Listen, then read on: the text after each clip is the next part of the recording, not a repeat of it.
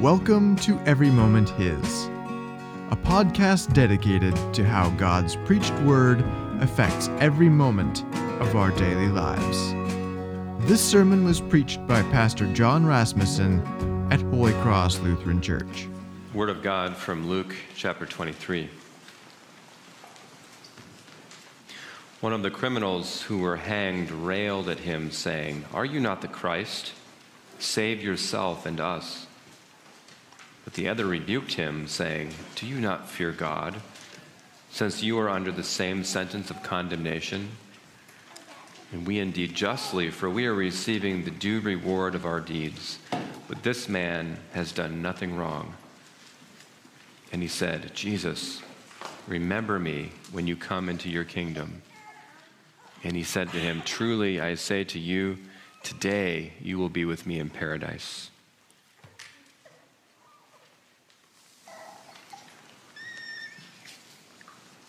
Years later, after the crucifixion, the Apostle Paul would write these words from 1 Corinthians chapter 1, verse 18. He would say, "The message of the cross is foolishness to those who are perishing, but to us who are being saved, it is the power of God." And we see those words at work in that reading tonight. We're gathered here this evening to show reverence and love and respect for the cross of our crucified King. We know that the cross is God's power for salvation. We have experienced the saving power of Christ in our lives. But if you were there that day, you would not have seen power or salvation. You would have seen defeat. You would have seen a man so beaten and bruised and so bloodied that he was barely recognizable, a man rejected by the powerful, influential men of his day. On the hill of Golgotha, some looked away in shame, unable to see the sight before their eyes. Others mocked and hurled insults. The religious leaders, the Romans, and even the men nailed to the crosses on either side of God's Son hurled insults. The message of the cross is foolishness to those who are perishing. One of the criminals, one who was literally perishing right next to Jesus, used what last breaths he had left in his lungs to hurl insults at his Savior and curse his Creator. If it were not shameful enough to be crucified like a criminal in between criminals, our Lord Jesus bears the added grief and shame of being cursed by a criminal in his death. Are you not the Christ? Save yourself and us.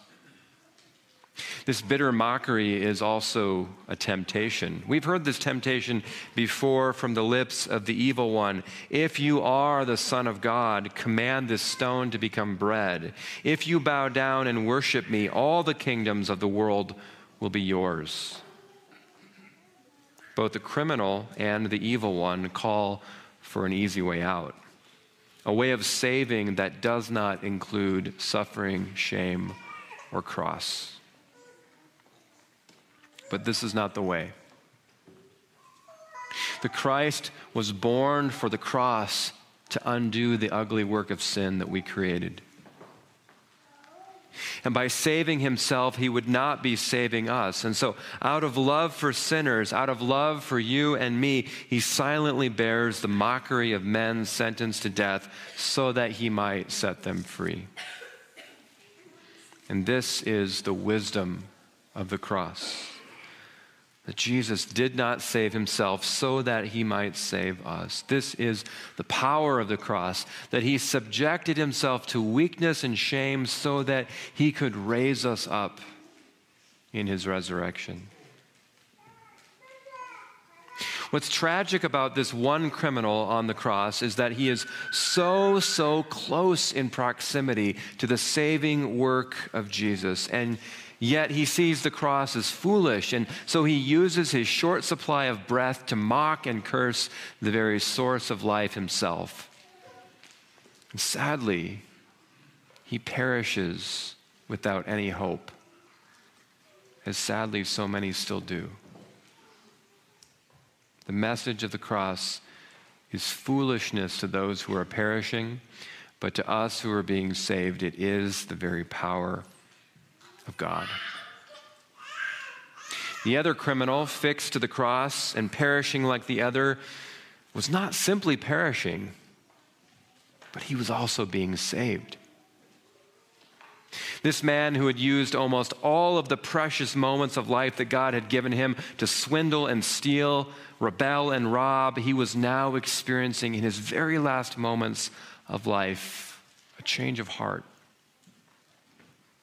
And so he uses his limited last breaths to silence the blasphemy of the other criminal, to confess the truth of his own crimes, to declare Jesus innocent, and to call out to this crucified king for mercy. Jesus, he says, gasping for breath, Jesus, he says, remember me when you come into your kingdom. The Holy Spirit had given this man eyes to see not the foolishness and weakness of a crucified man, but the power and the wisdom of a victorious king. Notice that this man does not ask Jesus to remember his good deeds because he has none. But rather, he simply acknowledges his great need. Jesus, remember me when you come into your kingdom. Before Jesus went to the cross, he was the friend of sinners. We see Jesus teaching sinners, seeking sinners, dining with them. He is truly the friend of sinners who seeks and saves the lost. And what's beautiful is that even during the agony and the shame of Jesus' death, Jesus uses the last moments of his life to still be the friend of sinners, seeking and saving the lost. Nobody felt bad for this criminal on the cross as they walked by. They would have likely looked at him and said, this man is trash, easily thrown away, never forgotten. What's beautiful is that Jesus looks at this man that everybody would have counted as trash, as something to throw away. Jesus looked at him and said, you are worth my last breath. You are worth my last moments. Wouldn't you agree with me that there's so many voices in our culture around us that speak to us this message that we are not worth it? In fact, we're only as worth the thin veneer of our accomplishments or the fading beauty that we might have. And so the world very easily throws us to the side and says, we're not worth it. And yet, Jesus in his dying breath says, you're worth it. You're worth even my last breath. You see, in order for Jesus to respond to the criminal's request, remember me, Jesus, Jesus would have to pull himself upward to draw breath, which would press the nails even deeper down into tissues and nerves. But even if it costs Jesus unspeakable pain, he will use his last breaths to proclaim forgiveness and life to this dying man. Jesus gives to the criminal more than what he asked for. Jesus will not just remember him.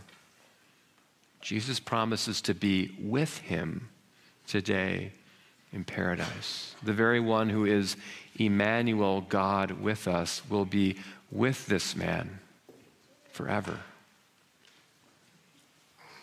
And so with his last labored breaths, Jesus absolves this poor, miserable sinner, making him no longer a criminal, but instead a guest, a welcome guest at the king's table.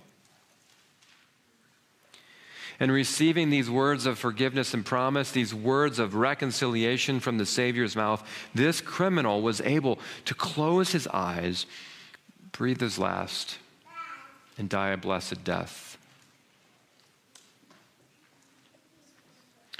We know from our reading from John's Gospel, read just a few moments ago, that Joseph of Arimathea would later take the body of our Lord Jesus, wrap it in a clean linen shroud, and place his corpse in a tomb cut in the rock, secure with a stone. Jesus would have some kind of dignity in his death.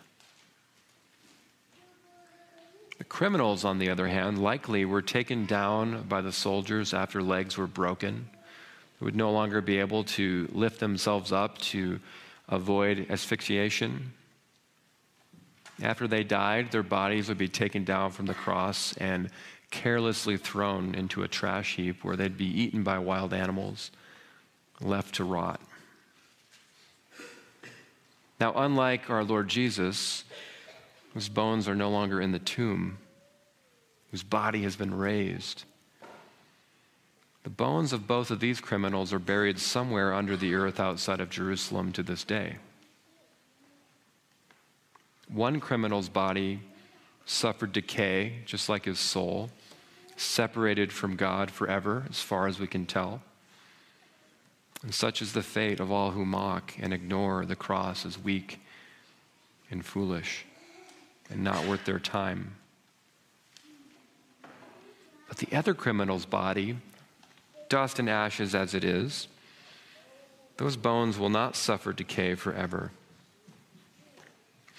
This criminal asked Jesus to remember him, and remember him Jesus did. As surely as Jesus promised, this man was with Jesus in paradise and is with Jesus in paradise, as are all who cling to the cross for life and forgiveness. But Jesus remembers better than we do. Jesus will remember not just this man's soul, but his buried bones. What the Roman soldiers threw into the garbage heap as trash, Jesus had made his treasure that day on the cross. And on the last day, Jesus will go and seek that treasure, raising that man from the dead, reuniting his body and soul to live under Jesus in his kingdom forever, in a renewed and healed creation, as he will do for all who cling to him in faith. Often when I visit somebody who's dying, one whose breaths are labored and limited, this is the text I read with them, the story of the dying thief. As they find it harder to breathe and as they start to grow anxious or lose consciousness, this seems to be the right set of words to share, because everything comes into focus: who Jesus is and what our great need is. And so as their life begins to slip away, I encourage the dying person to pray this simple prayer again and again with whatever breath they have left in their lungs. And if you know the words, pray it with me now. Jesus, remember me when you come into your kingdom. Jesus, remember me when you come into your kingdom. And he does. Whether we only have moments to live or much, much more time to live, Jesus always hears and answers this prayer with immediate assurance. You will be with me in paradise. And this is the confidence that we carry as God's people into all the moments that we have left in this life, that you will be with me in paradise. This is a promise that we have from Jesus that will remain with us even if we can't remember Jesus in our death. The truth is that as we lay dying someday, we may not have our mind about us anymore. Perhaps our minds will be robbed by dementia or Alzheimer's. And yet Jesus remembers each of his people, even when we can't remember him or even speak his words on our lips. Because like the criminal on the cross, we are his own, and he cannot deny his own. These words, Jesus, remember me, and the promise Jesus speaks in response, you will be with me. These words are the heart and the center of what it means to be a Christian, one who belongs to Christ. In fact, I would say that these words are what bind us together as a church community. We are unified here together as the church, as those who are unified by a common plea to Jesus. Jesus, remember me as my life is slipping away. And we are unified by his common promise to us, you will be with me. Because what could be better than that? We often think of everlasting life as a place that's free from pain, or perhaps where we're able to see our loved ones who've died in the faith. But friends, those things are good, but they're all peripheral. The beauty and the joy of life everlasting is those words, with me, with Christ. And so Jesus invites us to be with him now. When I was in middle school, I remember having a deep theological conversation with a friend of mine about God. And the question really kind of centered around how you could still go to heaven and live as much of your life on your own terms as you can, right? And so my friend had kind of done the math. He said, I think I'm just going to do whatever I want. I'm going to live my life the way I want to. I'm going to have all kinds of fun. And then right at the last minute, I'm going to start praying, right? Now, most of us aren't going to be that honest, right, in the way we live, but isn't it true that we often live that way? It's where we kind of put the question of God on the back burner and we say, I'm going to kind of do my life, and maybe God can be a part of it, but I'm going to have my life, and when I get to a place of weakness and need, then I'll cry out to the Lord.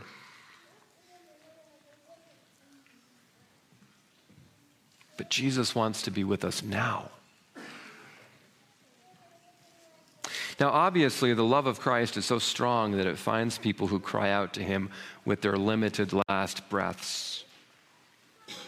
But as we see Jesus suffering, dying, and pouring out his very life for us, why would we ever waste our breath on anything other than him? Jesus, remember me when you come into your kingdom, is not just an 11th hour cry meant for your deathbed. It is really, friends, a way of life. In fact, it's what it means to be a Christian. And Jesus longs to speak his word of promise into your ears, not in the last moment only or just a few times a year. Jesus longs to speak those words of promise every day of your life. To belong to him means that you hang your entire life on those words. You will be with me in paradise. And so, friends, may the words of the dying criminal be continually on your lips. Jesus, remember me. And may the words of our dying Savior be continually in your ears, now and to the very end. In the name of Jesus. Amen.